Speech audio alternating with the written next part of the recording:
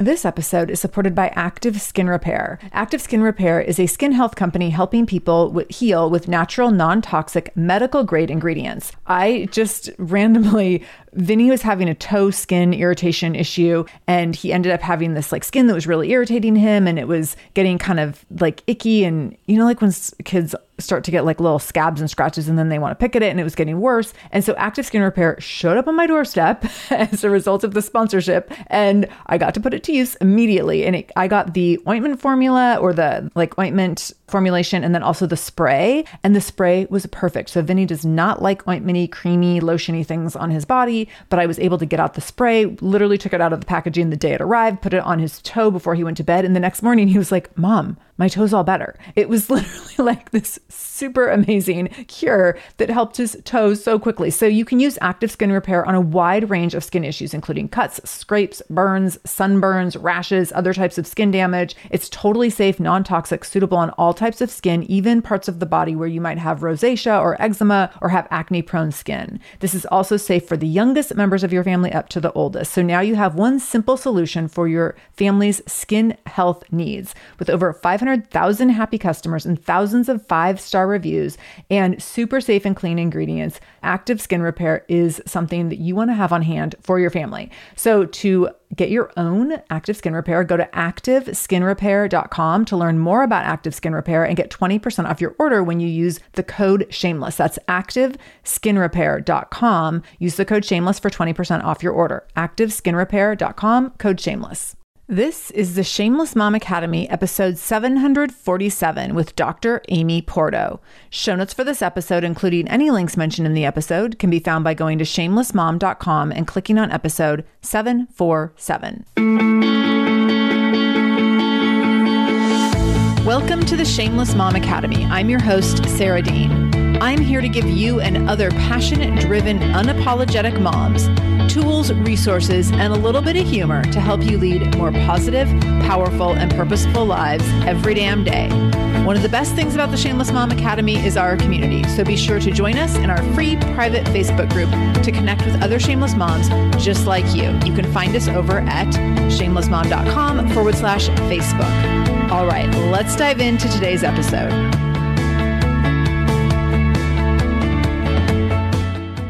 Dr. Amy Porto is an anti-diet registered dietitian, nutrition professor, and certified intuitive eating counselor. As an expert in her field with over 20 years of experience, Dr. Porto speaks the truth about nutrition. Her purpose is to disrupt mainstream diet culture with real science, a dash of humor, and a little bit of common sense. And while she holds a BS in biochemistry and a PhD in nutrition science, she believes you shouldn't need a PhD to decode food labels at the grocery store. Breaking down complex information about food and nutrition into digestible, bite-sized pieces of information is her passion. Plus, she loves a good pun.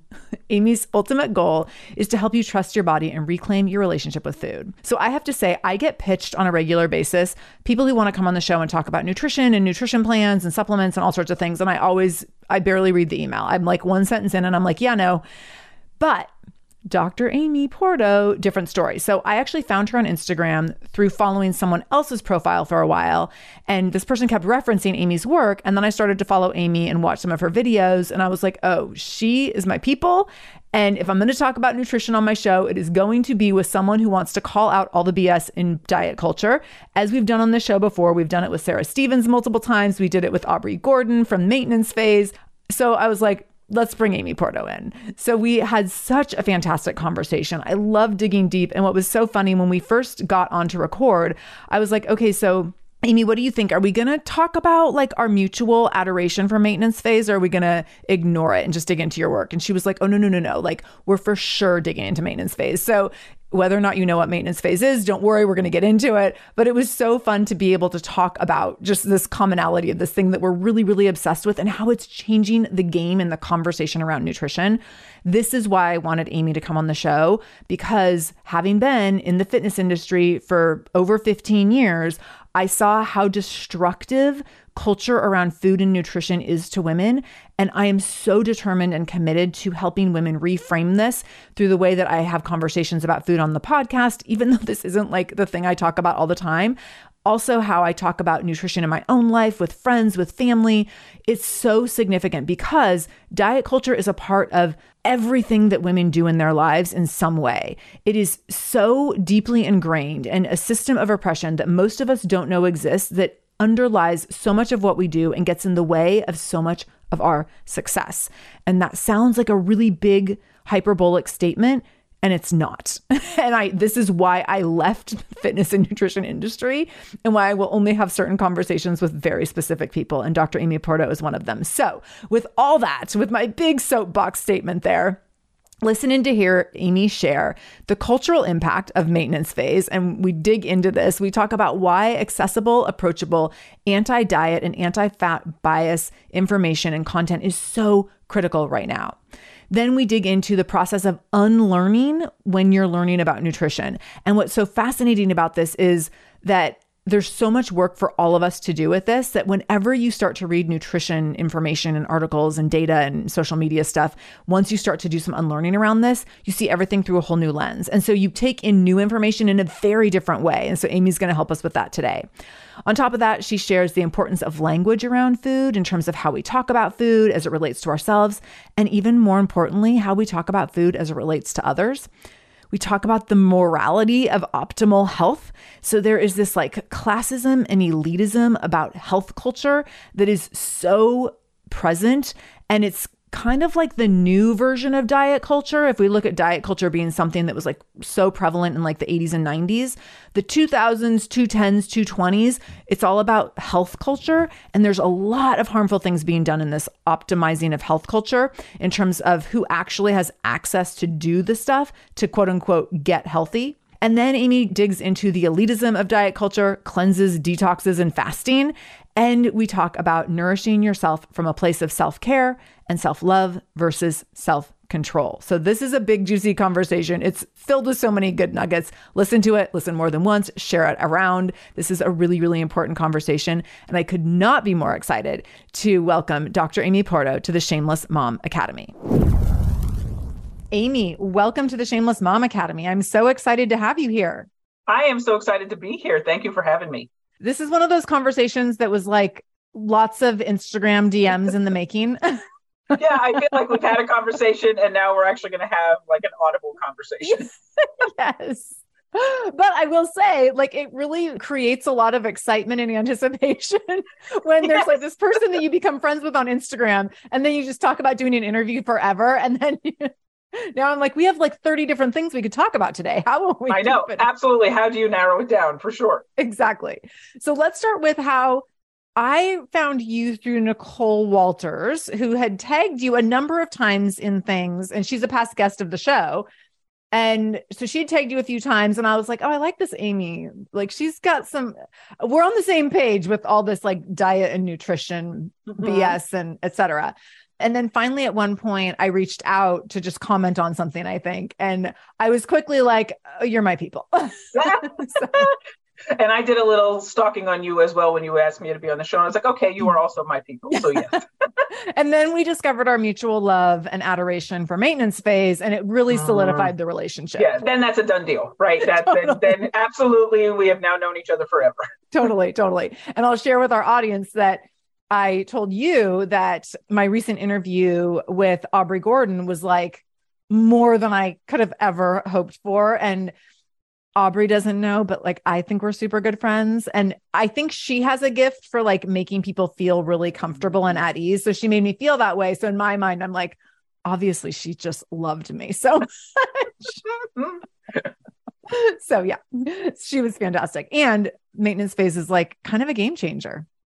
Yeah, it really, I know we have talked about this kind of in our Instagram conversations, but what a powerful podcast that has just, I think, changed the landscape in so many ways with conversations that need to be had with just anti-fat bias and all of the things that we have in this weight-focused culture. And what a gift both Aubrey Gordon and Michael Hobbs are in how well researched the show is. Yes, it's incredible.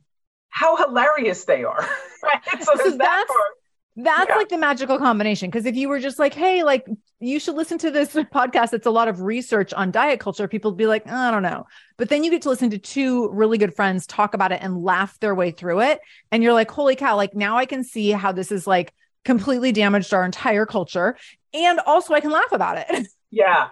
And as, as someone in the sciences, I think they've done a really great job communicating science in a way for the average listener who that isn't their area to just be able to take that in and be like, yeah, I've heard of that. Or yeah, that makes so much sense. And I'm thrilled at the popularity that show has gotten. It's been great. I think this is a good place to start our conversation as well. That what do you think is the cultural impact of a podcast that talks about anti-fat bias and all this research around it, as well as what I've really noticed and been touched by is also Aubrey does such a great job of bringing in disability discrimination, which is something that I like embarrassingly and like a little ashamedly now, like didn't have on my radar to the extent I feel like I should have. And I've learned so much about that as well on the show. And so what's the cultural impact of a show having such a huge platform that like, as they have now in terms of the work that you do and how it, I'm imagining really uplifts the work that you do? It's interesting. In the way you asked that question, you almost answered it for me in a different way. So for what the show has done for you, in thinking about disability in a different way and just having that awareness has really been great working in as a nutrition space and as a dietitian to know that this type of messaging is coming out there and people are thinking about things in a different way, or it's just kind of counter the message that we have been receiving for decades about food and about bodies and about recommendations and where they're coming from. And here's a different way potentially to look at that maybe you haven't explored before. And being presented in a way with a lot of research and just seeing a historical background in the information that they share, I think it's really been helpful to have people see things a little bit differently, or at least be open to thinking about them differently, even if they're not ready to change their mind. Yeah, absolutely. Absolutely.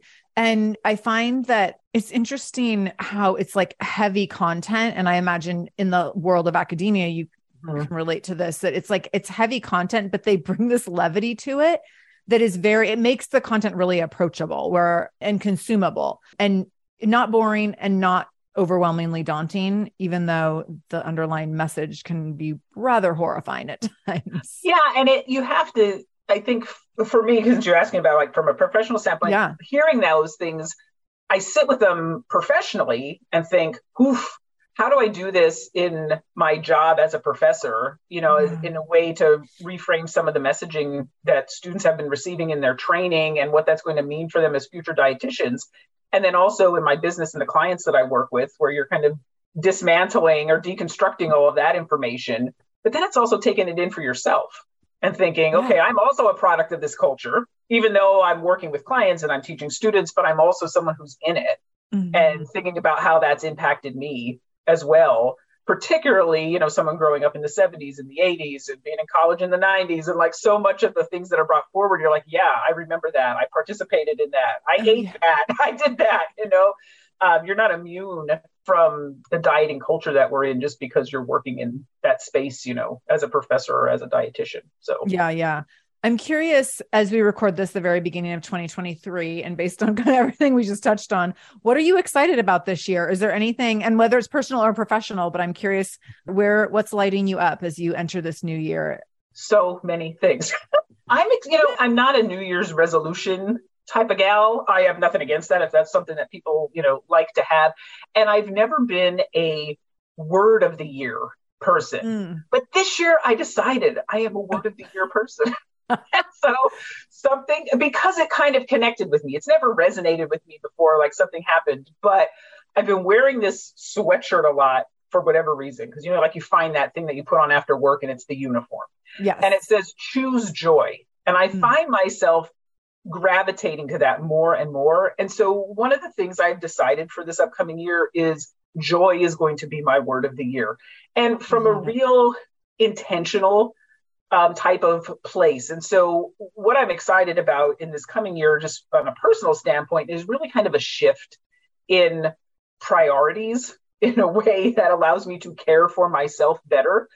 As you work with others, and I see myself, talking with clients and working with them through things. And I see some of the things in myself like, yeah, I need to be prioritizing some of those things, as well. I could be doing a better job of that. So really thinking about, rest more intentionally and joy more intentionally and relationships more intentionally, because I can, as an academic, get really bogged down in research and work and all of those types of things, which are also fulfilling, but at the expense of some other things. So that's, on a personal standpoint, but I'm also really excited from a business standpoint of things that I've really been kind of on the back end planning for some time.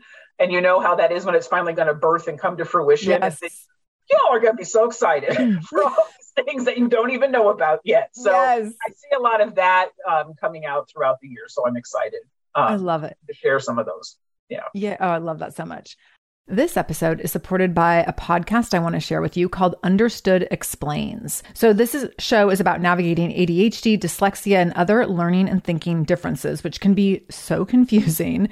And so every season of the show is around a different theme. So there's a season on special education, there's a season on ADHD diagnosis for adults, and the current season is all about IEPs. I love this podcast because the episodes are 10 to 15 minutes long. So if you are short on time or short on focus, you can take this content in super quickly, easily. It's very digestible.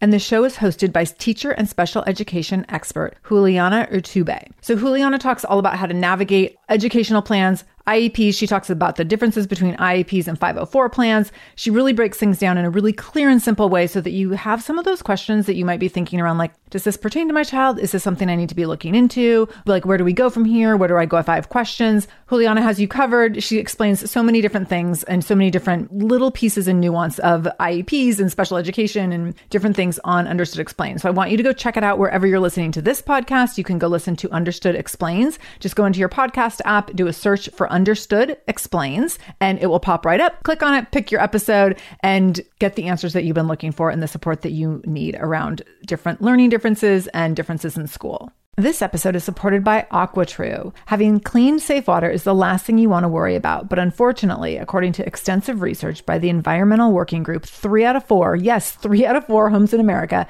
have harmful contaminants in their tap water. So that's why you got to check out AquaTrue. AquaTrue purifiers have a 4-stage reverse osmosis purification process. And their countertop purifiers, which is what we have, take no installation or plumbing, and they remove 15 times more contaminants than ordinary pitcher filters. And they're specifically designed to combat chemicals like PFAS, which can lead to potentially adverse health effects like cancer, endocrine system disruption, and liver toxicity, which is part of what makes AquaTrue so special, unique, and important in terms of how they are able to filter water. They also have water purifiers to fit every type of home. So like the installation-free countertop purifier that we have at our house to higher capacity under sink options. They even have Wi-Fi connected purifiers and mineral boost options. So I'm so excited about our new AquaTrue. And here's the thing. I swear it's like a gentle reminder to actually drink more water every time you walk into your kitchen. So we are drinking more water now and also more clean water. So more water that is more clean. It feels like a double win. I'm feeling pretty impressed with us. I feel like sink water, tap water becomes invisible at a certain point. And when I see the purifier on my counter, it's like many time a day reminder to like, keep drinking, keep drinking. So I want you to check out AquaTrue for yourself and for your family. AquaTrue comes with a 30-day money-back guarantee, and that makes it a great gift as well. Today, my listeners can receive 20% off any AquaTrue purifier when you go to aquatrue.com. That's AQUATRU.com and enter the code shameless at checkout. That's 20% off any AquaTrue purifier when you go to aquatrue.com and use the code shameless, SHAMELESS. aquatrue.com, code shameless.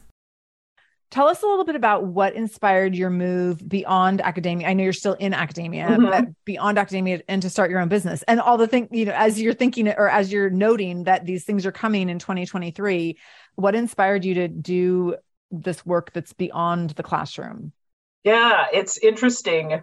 It wasn't something I set out to do, but I found the need and it came about. So, I often think, how long have I been a professor?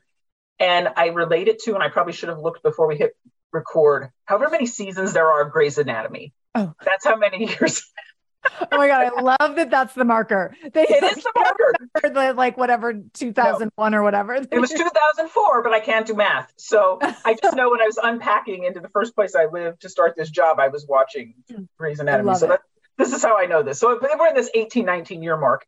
And one of the classes I taught early on was, here's an intro to, what does it mean to be a dietitian and what got you here, and kind of that first year student, what did you want to be when you grew up kind of thing. And I noticed in those early years in that, 2004 timeframe when I got started, there was a lot of, I want to help people, right? It's a helping profession. But the helping people was surrounding, like, I want to help people lose weight. And this was the era of The Biggest Loser, right? Where we were looking at weight loss as entertainment type of thing. So there was that influence on students, or there were a lot of students interested in sports nutrition because they were athletes, or there was a medical issue with someone in their family. And so they had seen the impact of the dietitian. And that was, almost 20 years ago. And then that changed over time. The stories of why students wanted to be in the profession moved outside of helping others and really became more internal about thinking about their own issues around, I have an eating disorder history, so I want to help people with eating disorders. Or a lot of students would write things that they were inspired, since I'm on the Shameless Mom here podcast, inspired by their mother. And shame to the mothers, who they would call, air quotes here, as health freaks. Or, my mom always had us do a lot of things to keep us healthy. And then all the things that they would share were really disordered. And I think, oof, okay, I'm not going to call that out in your first semester and go against the things that mom was doing her best, in the healthy type of thing. And those became more extreme. And so it got me thinking, wow, where are students learning this information? A lot of this is being passed down. And who are the folks who are passing that down? Well, those are folks who are my age. I got to be to an age where my students could have, been my children, and thinking, wow, how do you get upstream from that? Because you're only learning, so it's not only impacting the students in the classroom who are going to be dietitians, but where are they getting that messaging from? And how can I begin to have an influence there? So I started going live on Facebook. When Facebook Live became a thing, like 2015, 2016. Yeah. I talk in front of people for a living. So I was not one of those folks who was afraid to go live, in my top knot pajamas. And I started just kind of ranting about the things that were like really frustrating to me, which led to folks reaching out to me and saying, do you work with people outside of what you do at the university? Do you do this? Do you have any kind of course where people who aren't in your classroom can learn all of this? And I thought, no, I don't, but I should do that. People were coming and asking for that, and they wanted that knowledge, or they wanted to know what was correct and what wasn't correct. And so quite honestly, in, the early years of putting the business together, I treaded lightly. I didn't think folks were ready for the information that I wanted to share about diet culture, about the harms, about all that. I thought they just want to know the basic nutrition information. And I had a very science hat on until I really found my voice and realized, no, this is really the information. You have this knowledge to disrupt the misinformation. That's what folks need to know. So it was really at an effort to get upstream of, who the students were going to be in my classroom, and has just really shifted into an opportunity to help and serve people who grew up just like me, who grew up going to the Weight Watcher meetings with their mother, and like raise his hand over here. Right. Yeah. And who was also just doing the best that they could and thought that this was, what health was going to look like, and this is what you should be doing, and all of that. So how can I help, to unpack that for other folks and really help them heal their own relationships with food and their body? Yeah. And that was kind of how things came to be. It's so fascinating. It's funny, when I was talking with Aubrey Gordon, we talked about going to Weight Watchers with our moms at age, like, I think I was 12 and she was 13 or something. Like, and that's just like a really common, if you were born in if you were like, between 1975 and 1985, like, you were going to Weight Watchers with your mom. And the learning that happened in that space for me, as detrimental as a lot of it was really like, I felt like that was the beginning of me feeling like, falsely so, but me feeling like I had this education in nutrition and health and all these different things. So I'm imagining when I say kids, young adults most likely come to you, they are coming in with this, like their backpack full of tools, and I'm saying in air quotes, that they feel like they've prepared themselves with, and this knowledge that they've prepared themselves with. And your job is probably equal parts helping them unlearn as it is helping them learn. Like, I'm imagining you can't just start throwing truth at them if you don't unpack all the BS and the untruth. Yeah. You're exactly right. One of the things that has been interesting in the last couple of years, which has just kind of blown my mind in a lot of ways, is how many students are now coming with the language of diet culture and saying those things and having knowledge coming in. And they have been very helpful in a classroom setting where it's not, old 48-year-old me who's out of touch with whatever talking to them, but to have students reinforce that in a classroom setting and hearing from their peers, I think has also been helpful to think about things differently. And I think the last couple of years too have also opened a lot of us up across all decades of life to start to recognize the way that we think about other people and our own biases that we don't want to recognize, that we have those, and we can start to see them in different areas. And this is an area as well. And I think younger generations are more open to that, to realizing like, oh, I may have this wrong.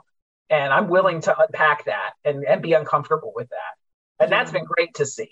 Which is so prominent. I mean, I can't remember who I was interviewing recently, but they were talking about working with people in their early 20s. And it had something to do with politics, but it was like the hope of the younger generation that like, they are really like impressionable in such a positive way. Like they are really like, oh, like, let's dig into that. Like, why do you think that? And I wonder what we could do with that. And like all of these things where you're like, yeah, I've never heard like a 70-year-old white man ask that question. Like, exactly. That. or be willing to take in a different point of view, even if you were like really steadfast in how you thought. Yeah, you're kind of open to it. So interesting. And definitely I think creates a lot of hope. I'd love to talk about words and why words matter when it comes to diet culture and how we talk about food and our relationship with our food and bodies. And this is something that has been so interesting for me to unpack. I don't remember if I shared, have I told you that I was in the fitness industry for many, many years? I feel like I know that somehow. Okay. So like 2-sentence bio,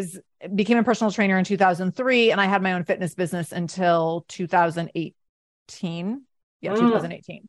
And then I sold it at that time, but I sold it because I was like, oh my God, I don't know how to get out of being in this industry. I don't know how to be in this industry in a way that's positive. I kept trying to like shift and pivot messaging and marketing, but people kept coming and wanting the same thing. Like no matter how I changed how I showed up to do the work and support my clients, they just wanted to shrink their bodies. And so I'd be like, let's get strong. And they're like, so how do I lose 10 pounds in 10 days? And I couldn't figure out how to like make the mindset shifts happen that could decondition that kind of thinking. And to the point that I was like, I don't want to be here. I don't want to be affiliated with this. This is just like, felt so at odds with my core values. And at that point I had already started the show, the Shameless Mom Academy. And the show was not ever about health, fitness, wellness, but there was always this angle around, which I still have, that's like, I want to talk about the ways that women's bodies are oppressed because of the different messaging. And a lot of that is wrapped up in diet culture and health. And so I would love to dig into why words matter around diet culture, and then why this is so significant when we talk about food and bodies. And there's so much to say there. So I'm going to let you just take it and we'll see where we go. Yeah. So definitely the words matter part is a core value for me when we're talking about food and we're talking about bodies. And I also will say I get it wrong too. I got to lead with that. It's a really important thing to me. And I also get it wrong. At times, there are times when I say things and I hear them back and I think, ooh, okay, Miss Words Matter. That didn't land well. So I want to put that out there that this is something that I work on, for myself. But I think the way that we talk about food, particularly just in my area, is often what we end up thinking about ourselves in certain ways. And then beyond that, what has become more apparent and more important, I guess, for lack of a better word, is how we think about others. So there's one part of that where it becomes internalized, where, we have, just from the basics, we have good food and bad food. right? And we have this, I was good today and I had the salad, and I'm bad today because I ate fill in the blank, whatever bad food is, right? Today. Yeah. So we do that to ourselves, and that's problematic, right? That's problematic from a body image standpoint. It's problematic in terms of how we compensate for those decisions. So we suddenly feel better about ourselves by making certain choices, or we feel worse about ourselves for making other choices, those kind of things. I mean, and that is certainly an issue. But where I take more of an issue with that is the language then that gets used around food, that then we look at groups of people or particular people in certain ways. So when we talk about, this is garbage food or trash food, or this is junk food, or, air quotes, not real food, those kind of things. What does that actually mean? Because all food is bringing something in the moment, whether that is nourishment in some ways, it's bringing calories, it's bringing joy, it's actually just filling you in some way, it's meeting a time constraint, it's doing all kinds of things. But when we have those labels like that, it really is kind of judgmental and shaming for folks who maybe don't have access to or can't afford particular types of foods that, people who are using that language can do. Yeah. And so when I've posted and talked about that before, you get a lot of vitriol for saying that, like, how dare a dietitian not realize that there are just some foods that are bad foods? And I'm not shaming anybody when I say that. But when you talk about, when you have an idea of what like junk food is, and then you have an association of like, who are people who eat junk food? Yeah. That stereotype, it begins this kind of spiral that's really problematic. And so that language is not, helpful. And it becomes this elitism. People will talk about morality of food, but I see it more as a hierarchy and a food elitism of like, I'm better than because I eat superfoods, or I eat clean food because apparently there's dirty food. Like even that language is just, or I'm having a cheat day because if I'm cheating, I must have been, wearing a health halo for the other 6 days of the week. And now suddenly I'm cheating. And so, it translates into so many things. I see this language too, even surrounding like, I'm so addicted to carbs. I'm so addicted to sugar. And like, ooh, like, number one, that is scientifically inaccurate. Like you are not, it feels that way. And there's reasons it feels that way, but it's really grossly insensitive also for people who struggle with substance use disorders. To be like, oh, I'm addicted, to this, like, like that kind of thing. So it just is a pause. I think a lot of times is just to say, what is that judgment on myself? What does it mean to talk about food in that way? Am I trying to justify my choices? Am I trying to distance myself from what other people are doing so I can, raise myself up in some way? Yeah, it's a tough one. Yeah. I'm so glad that you used the word elitism. I think that there is so much elitism in talking about food and so much elitism in diet culture. I was just having a conversation with someone yesterday about cleanses and detoxes and how they're like just super classist and elitist. And the person I was talking to was like, oh, tell me more. And this was like, I was talking to another parent and we were not actually talking about diet culture. We were talking about, and now I'm not going to remember the name of the show. Chris Hemsworth did this like docu-series that my husband's been watching, and and it's like challenging himself in all these ways to do these like really hard physical feats. And one of the things that he did was this fast for multiple days. I don't even know how long it was. I was like in and out of the room as my husband is watching this. And so this other parent was telling me that they had also watched the show. And so we were kind of just talking about different things that had happened, different things that Chris Hemsworth had challenged himself to. And so I was like, yeah, he kind of lost me at like the detox thing or the cleanse or the fasting thing. Because I was like, if you want to challenge yourself to all these things, fine, whatever. But now there's like this increasing level as he's doing all these things in the name of good health, by the way. And many of them, especially the fasting one, were like, if you like fast like once a year for X amount of days, you'll add 15 years to your life. And I was like, first of all, that's BS science. I don't believe it for a second. Right. And my friend was like, yeah. So like this family that like can't afford to eat, do those kids live 15 years? And I'm like, yes, exactly. I'm like, 1,000%. So the like the classism of so many of the words, but also the habits, where it's like, Well, yeah, it must be nice to do your juice cleanse where like every bottle of juice and you drink 6 of these bottles in a day and every bottle is $12. Like, enjoy. Go enjoy your big bad self. I'm so glad you brought that up. And I'm so glad you used that one as an example, because the pushback that I get so much is surrounding fasting a lot of times, where it's like, no, but you can't, there's research out there to support. Like, there's no research done in humans long term to support, because no institutional review board is going to approve starving people, right, for any length of time. So we're talking about animal research, which is valuable, but we don't have those kind of results. And we also don't know long term. Like, this hasn't been studied long term to see all that. But your example is a good one, because it's like, to me, this very much falls into that. And I might get this wrong of how it's said, what's something that when wealthy people do it, it's classy, but when poor people do it, it's trashy, that kind of thing. So like fasting suddenly is elevated for health and we're cleansing ourselves, or it's poverty and I can't afford a meal, or I'm, like I can only eat one meal a day, or I'm doing like, how is that metabolic well-being? It seems so like I can choose not to eat, even though I have these resources to do it. That just feels gross. Like kids that survive on free school lunches as their main meal, if not only meal a day. They're definitely intermittent fasting. Oh, absolutely. I mean, you're exactly right. Yeah, in any other scenario, we would call that something else. But suddenly so I think that these are the things that when we step back at it from it, then we can see it in a really different way. But when you're like so in it, and I think when we were talking about what to limit ourselves to in this conversation that we know we can make 15 hours. One of the things I brought up as a potential topic was the incessant optimization of health.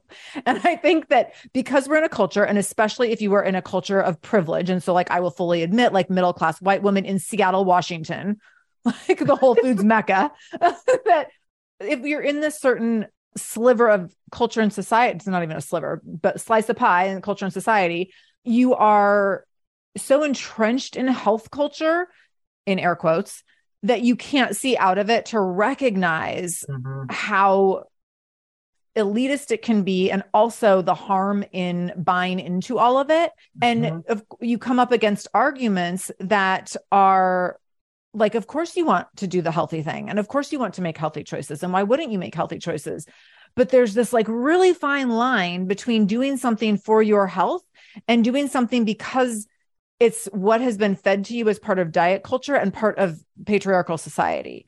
Yeah. And I would love to know, like, how do you toe that line to be like, yeah, I should eat some broccoli, but like, maybe I don't need to do like a broccoli cleanse. Oh, that sounds terrible. It does sound really bad. I love the word. I want to, just because of the words matter part of this, I want to hone in on the word optimize, even just that language, which that is the language that gets used all the time. It's like, oof, like that's a word. Like, what do we mean when we say to optimize? It's to perfect something. Yeah. It's to make it more, it's to be as efficient as possible. Like, we're going to optimize, I don't know, the speed of our computers or something, So there's this level connected to perfectionism in some ways, which, as you're talking about patriarchy, and I don't, in the irony of two white women talking here, but, perfectionism and its characteristic roots within white supremacy being an issue. So there's that level of, we're trying to be so perfect and so efficient, and all of this language that really, in my mind, really almost turns us into machines instead of bodies. And we use language like that. We're going to optimize. Food is fuel. You're going to see your doctor. You're going in for a tune-up. You use that language. Now we have all this computer language. I'm going to hack. I got a biohack. Like, you can't hack your health. And why would you want to? Right. Like, why would you want to? So there's that kind of thing. And I just think our roots just culturally, from like this puritanical standpoint, there's a moral obligation that you need to be doing these things. You need to be constantly pursuing this type of health. And I do think there's a connection just from the idea of being at your quote best, whatever that is, in a body that's like ready to go to battle. We're going to defend whatever it is, and we're going to be at our absolute best. And there's a moral obligation to do that. But then there is that elitism part that's connected to this mortality piece, which I find really interesting, that we're optimizing health because we want to live long, but we also don't want to look like we're aging. right? So I don't want to look like I'm aging, but also let me live forever and do these things. And it's an interesting balance, I think, with like the mortality piece of optimizing health, that we're really trying to stave off death in certain ways. But there's some place like where reaching an older age becomes impressive. And I don't know what that age is, but, at the time we're recording this, my father's going to turn 91, God willing, next week. Amazing. When I tell people that, they say that. That's amazing, right? But what got him to be 91 years old? Like intermittent fasting? I was just going to say he fasted a lot, right? Kale? Like, no, this man he was born in the Depression. It's funny. My dad's like working on a book right now, and like all of the stories of how poor they were and moving around and not getting meals and how they did things through life. Like, this was someone who got by, in younger days. And then we lived a very meat and potatoes life, in Pennsylvania, and didn't have all of the variety of vegetables and all these things. And he was an active person, but also is going to be 91 years old. Like, did he hack his health? I don't know. And like, that's an N of one, but there is this aspirational part of this that also has a moral obligation. So I don't know, to get to your question of like, what's that fine line? Whew. I think there's two parts of that. There's, for ourselves, and then there's for others. On the others part of it, we're not making assumptions about anybody's health or anything for that matter, based on their body. That we make assumptions that this person is quote unquote healthy or unhealthy, or how they eat or how they move or how they don't eat or how they don't move, or those kind of things. But then that also gets to be problematic, because when we say, there's often like, well, you can't judge somebody based on the size of their body. But then it's also how healthy someone is. It also puts health up on the pedestal. Mm-hmm. Like, right. Well, this person, and I'm using this word intentionally, a fat person can also be healthy. They can also be active. They can run those things. Well, of course they can. Yeah. And it's also okay that person is worthy of value and, has value and is worthy and gets respect if they're not doing all of those things. Exactly. Or if someone isn't healthy. So health becomes the pedestal, and it's okay if you are a larger bodied or a fat person, as long as you're pursuing health. Like, good for you. Yes. As long as you're doing the thing, you're a good fat person to do that. Versus you don't have to, there's no moral obligation like to this constantly pursuing that. And so that becomes, I don't know, a challenge. But for ourselves, it also is thinking about intention. Why am I making these particular types of choices? Because, is it helping me feel good during the day? Is it adding to my, mental health and my stress relief? Is it helping me to, say sustain for a long period of time because I have this busy work day, or I'm really active with my kids and I want to choose this particular type of food because that's going to help with that. Mm-hmm. And even though broccoli might not be my favorite, I know that those nutrients are going to serve me well in the long term. So, what's the difference to that versus, I have to have this particular type of food because it's going to cure some ailment that doesn't exist. Right. Those kind of things. I'm Margaret. And I'm Amy. And together we host the podcast, What Fresh Hell? Laughing in the Face of Motherhood. Margaret, I would say you're sort of a where are my keys kind of mom. Correct. Sometimes a where are my kids kind of mom.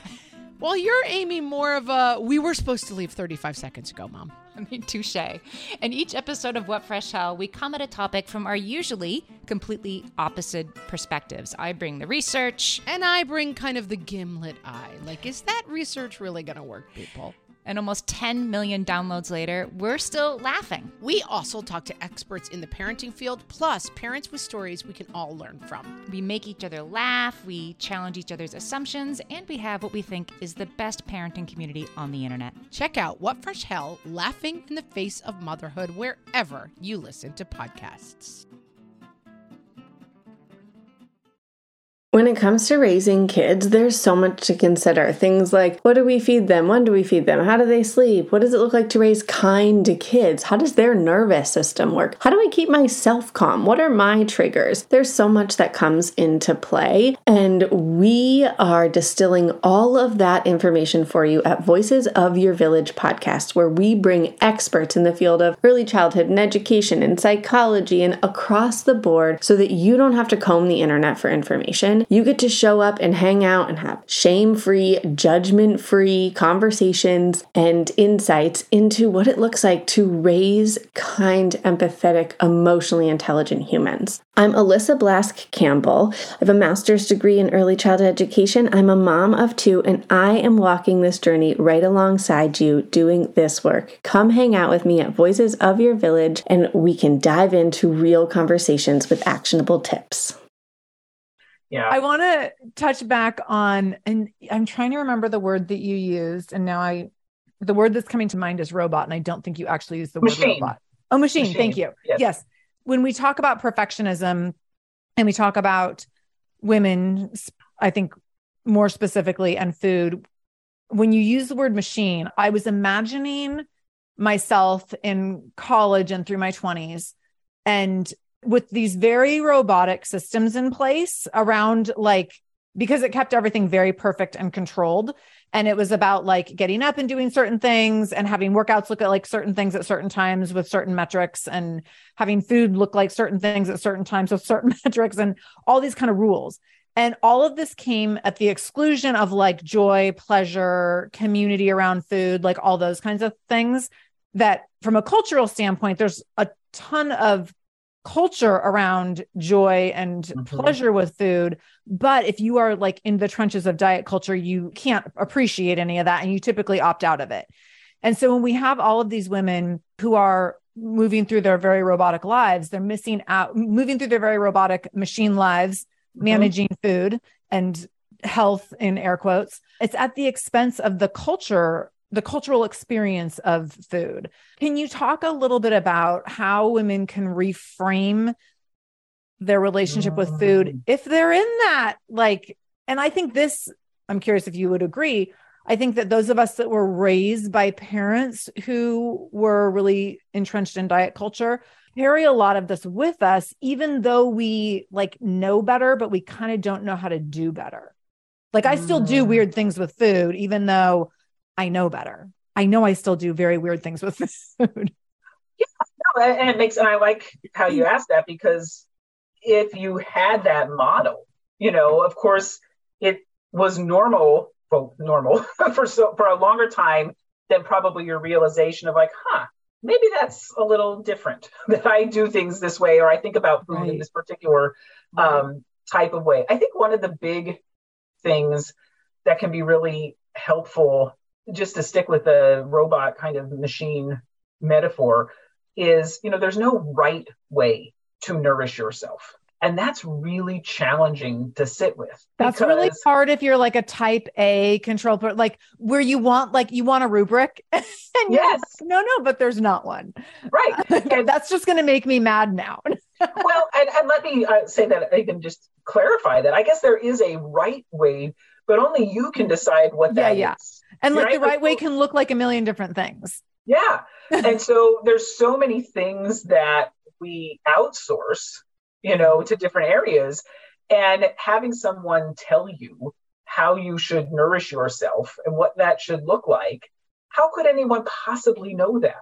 I mean, you can provide, and as I'm working with clients, you can get feedback of like, here's what a typical day looks like. Okay, here are gaps. And this is probably why you're finding yourself eating, standing in front of the fridge at 9:00 at night. Here's a way to maybe switch that around if that's something you want to stop doing, right? We could talk about it from that way of what that could look like in terms of habits, but in terms of like these very rigid, you need to eat this meal at this time and then work out this much time immediately within a 30-minute window. And then you have to do this other thing. And it's like, whose life is this? Who is living these lives? Well, lots of people are, right? Yes. Or they do it to the extent that they can and find that it's not sustainable to be so structured over time, and then you feel like a failure when you can't do it 100%, even though there might be some decent things that you pulled from that, that could be helpful, but it isn't necessarily like, wow, if I didn't eat this many green vegetables today, I was bad, or I did this. Like days look different. And we see this related to like calorie targets that someone should be having, most of which are appropriate for like a 4-year-old child and not a grown woman. But how does a plan or a book or a website or an influencer know your day-to-day differences within your own body? This is a day of rest where I may not need as much. And this is a day where we're hiking in the mountains and I'm going to need more of it. Like, there's so much flexibility on how you're feeling, what your tastes are going to be, the cultural aspect of that, what you're doing, that it does become really regimented. And so I think a part of that too is really thinking about nourishing ourselves from a place of self-care, which is a word I know gets thrown around a lot, but I use it there instead of self-control. There's so much language about willpower, discipline, all these things that, again, line up in the rule following nature that many of us find ourselves in as products of our dieting culture. Of how could that look different if I wasn't following a rule or I wasn't controlling everything about myself, and actually turned inward and looked at, like, am I hungry? How hungry am I? What might I be hungry for? And when I work with clients, those seem like really easy questions, but they're mind blowing, because it's like, I don't even know what hunger looks like unless I'm like hangry and ready to like eat whatever. Other than that, I don't know what my hunger signals are, because I fake them out with rice cakes. You've overridden them for decades. I mean, yes. And air foods and like all these things to try to keep yourself full, and it's fake full. So to even recognize that, or to even, I talked to someone once and I said, just as a fun question, like, what's your favorite food? And I thought she was going to cry. She's like, I don't know. Like, I actually don't know. And so even knowing, like, what are the things that you like? So sometimes I'll work with folks and like go around this food that you find really problematic that you can't, quote unquote, control yourself around. And when you actually work through the process of what that would look like to give yourself permission, many times that person doesn't even like that food anyway. Like, you actually look at it and take the time to taste it and really spend time with it. It's like, I don't even like this, So what would that, if I'm really choosing things that are serving me, and it does often bring up other things, to your point about these robotic lives. If you pause and think, okay, how am I going to nourish myself? You actually have to pause to do that. Yeah. Yeah. And how many of our lives have that place where you can just pause and think about your own needs. Yeah. And what works for you. And like, and it's okay to answer that call, what that's going to be. Like, it's okay to do that. And for women, that's really challenging when there's so many other folks, or people or responsibilities that are pulling us in a lot of different directions. Yeah. Yeah. Definitely be challenging. I worked with a client who had been a client of mine in the fitness industry and then became a life coaching client of mine a few years later. And she was going through this transition of her kids had moved out of the house. Her husband was like doing a lot of travel for work and stuff. And for the first time in 22 years, she didn't have anyone to make dinner for. And so we were doing like life coaching stuff around her work and whatever. But one of the things where she was really stuck was, she's like, I'm recognizing that I don't have preferences because I have not done anything just for me in 20 some years. And so she's like, I need to paint my son's bedrooms because they've moved out, but I don't know what color I like. And now every night I'm like forced, or not every night, but many nights I'm I'm making dinner for myself. And I don't know what foods I like because all I've done is make food based on other people's preferences for all these years. And she was so overwhelmed with like, how did I get here to like not know what color I like and to not know what food I like? And I had a similar realization in a conversation with my son a little while ago, a couple of years ago. We were talking about favorite foods, and at the time he was like 8 or something. And of course, any 8-year-old is going to have their favorite foods, which is in his case, like chicken nuggets and pizza. Right. And he's like, well, what's your favorite food? And I had to stop and think, because I'm like, oh, am I supposed to think of like the thing that I actually eat that's my favorite? Or like, if there were no rules, what would my favorite food be? Like, and I'm like, oh my God, like, how am I still, I know better than to think this way. No, it's interesting that's a great example. One of the things I do with students in the classroom, in those painful icebreakers on the first day of class of like, what's your name and what's your major? Those goofy things we say. It feels like a natural extension to ask a group of nutrition students, what's your favorite food? But I have learned not to do that for those reasons, because it's like a trick question. It is. There's an obligation to think like, she knows I should say this versus kale, obviously kale. Right. I should say this versus what it might be. And then there's that feeling. So what I've done instead, which has been very fun, is to ask, what is the food that you hate the most. Like deal breaker hate. And what it opens up is a food that I hate might be your favorite food. Yeah. And so it brings a different conversation of like, wow, we're all really different in the types of things that we like and we don't like, and that's okay.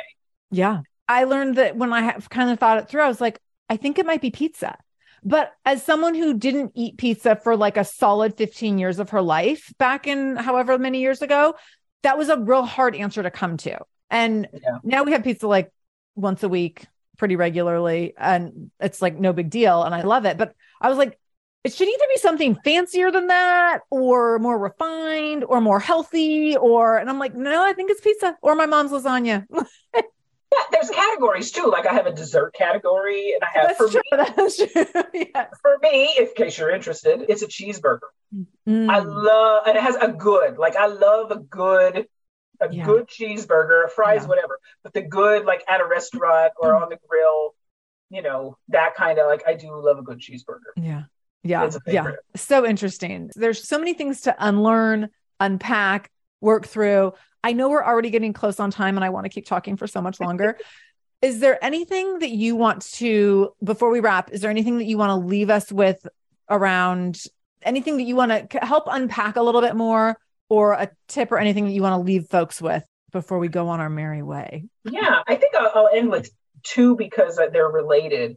One of the things that comes up a lot for me working with folks surrounding the area of like intuitive eating, which is where I do a lot of work, recognizing as well that there is certainly privilege involved in folks being able to do that kind of work, knowing that you have access to food and you can actually make those types of choices. If you are struggling to obtain food, obviously you are eating food and not worried about, the intuitive part of that.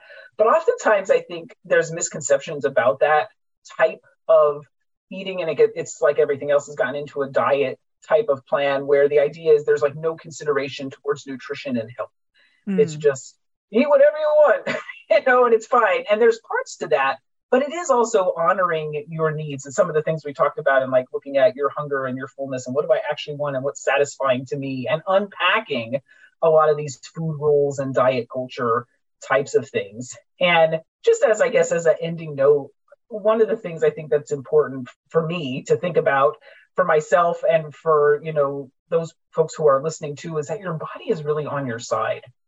Your body is doing things for you. It is doing its very best to take care of you, even though you're not sleeping enough and you're giving it caffeine to keep it going.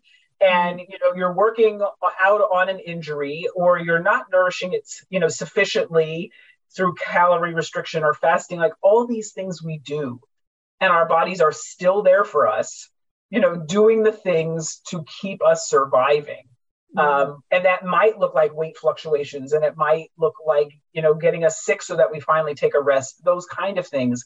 But it really is on our side. And there's so many times where, we look in the mirror, we have these judgments and things that we say about ourselves and the way that we look and the way that we move. And it's really incredible, all of the things that our bodies put up with us, in spite of what we do to them. And so when we kind of reframe and look at that and say, wow, all the things you're doing for me, what are some of the things that I can start to do to better take care of? I love that. I love one of the things we talk about constantly around on the Shameless Mom Academy is just listening inward and listening to your intuition and learning to listen to your intuition, because you have overridden it so many times in your life because of hashtag the patriarchy. And also motherhood makes you override your intuition, where you're like, I'm really tired and hungry and I have to pee, but also I have to take care of this child. So I'm not going to have time to feed myself, shower myself, rest myself, or pee for like 3 to 6 hours. And for certain motherhood and business owners as well, the whole hustle culture. And hustle culture, all those. So with that said, that learning to listen inward and listen to, okay, what does hunger feel like for me? What is satisfying for me? What brings me joy? What do I like? What do I not like all that, and that checking in, I think is really, really important and can be a huge gift to ourselves if we choose to take it. And I think then we learn a lot. Like it's really, really eye-opening when we start to put together some pieces to that puzzle. Yeah. Oh my goodness. Amy, I want to keep talking about so many more things. I have to go pick up Vinny from school. Otherwise, I would just keep you here for 7 more days. And I would stay because I've enjoyed talking to you as well. Tell me how you are currently showing up shamelessly before we let go here. I love this question. And knowing it was coming, I was thinking about it. I think one of the ways I really want to be showing up shamelessly is to continue to educate about food and bodies in ways that I know are going to receive pushback. And I know that folks aren't ready to receive, and being okay with that pushback and doing it, quite frankly, in a body that may not look like what a dietitian is, quote unquote, supposed to look like, and knowing how that's going to add to the pushback and doing it anyway. Oh my goodness. Thank you so much for all of that. When I was in the fitness industry, one of the business coaches I worked with routinely, intentionally would put up this post on Facebook that said, true or false, what do you all think? A personal trainer should have a body that looks a certain way. And like, as a metric of like, a personal trainer basically should be like their own walking testimonial. Yeah.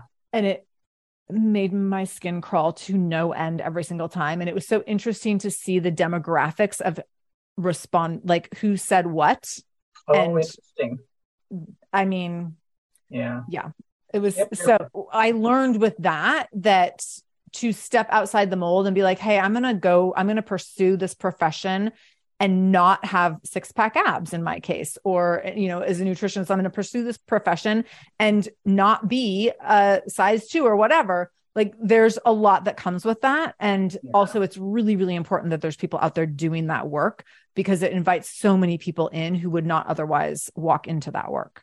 1,000%. Yes. Your body is not your business card, for sure. Exactly. And you need that representation in all of these different areas of all types of bodies, for sure. Yes, absolutely. Amy, thank you so much for being here and for the work that you're doing. Tell people where they can find you, connect with you, and get all your good stuff.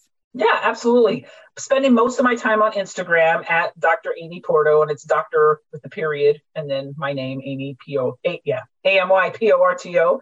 And I spend a lot of time on there. I chat with folks in the DMs. That's how you and I got to know each other. Case in point. Right. And also on my website, which is amyporto.com. Nice. And I have to vouch for your Instagram stories. They are always fabulous. Everyone needs to just go watch your stories every day. I will link up everything in the show notes. So if people go to shamelessmom.com, click on the episode with Dr. Amy Porto, you can click right through to website, Instagram, Facebook, and everything else.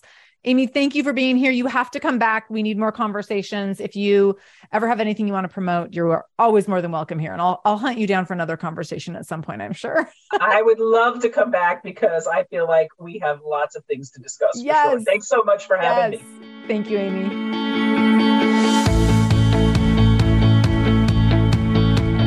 Thank you so much for joining me in the Shameless Mom Academy today. I really, really appreciate you being here, and I hope you learned something new. As always, this conversation will be continued over in our free private Facebook group. You can join that group by going to shamelessmom.com/Facebook to connect with other shameless moms just like you. Additionally, if this is your first time listening to the show, know that we are here every Monday and Wednesday with a brand new episode. So make sure you subscribe. Go to whatever podcast app you use and subscribe to the show so you never miss an episode. You can do that directly if you go to shamelessmom.com/review. That will put you in Apple Podcasts, where you can click on the subscribe button, and you can also leave a review. If you scroll down a little bit, you can leave a 5-star review. You can write a few sentences letting me know what you thought about the show. If you let me know how the show has impacted you in becoming a more shameless mom, you might be nominated to be Shameless Mom of the Week. Also, please share this episode. My goal is to help more mamas be more shameless every damn day. So please do share this episode. You can take a screenshot of the episode on your phone and then share it out on social media. Tag me at the Shameless Mom Academy on Facebook or Instagram. I'm quick to reply and eager to send you Facebook love, and love to be connected to all of you. So again, thank you for being here. I can't wait to be back here again with you in just a couple days. And until then, no matter what you do today, make sure you do it shamelessly.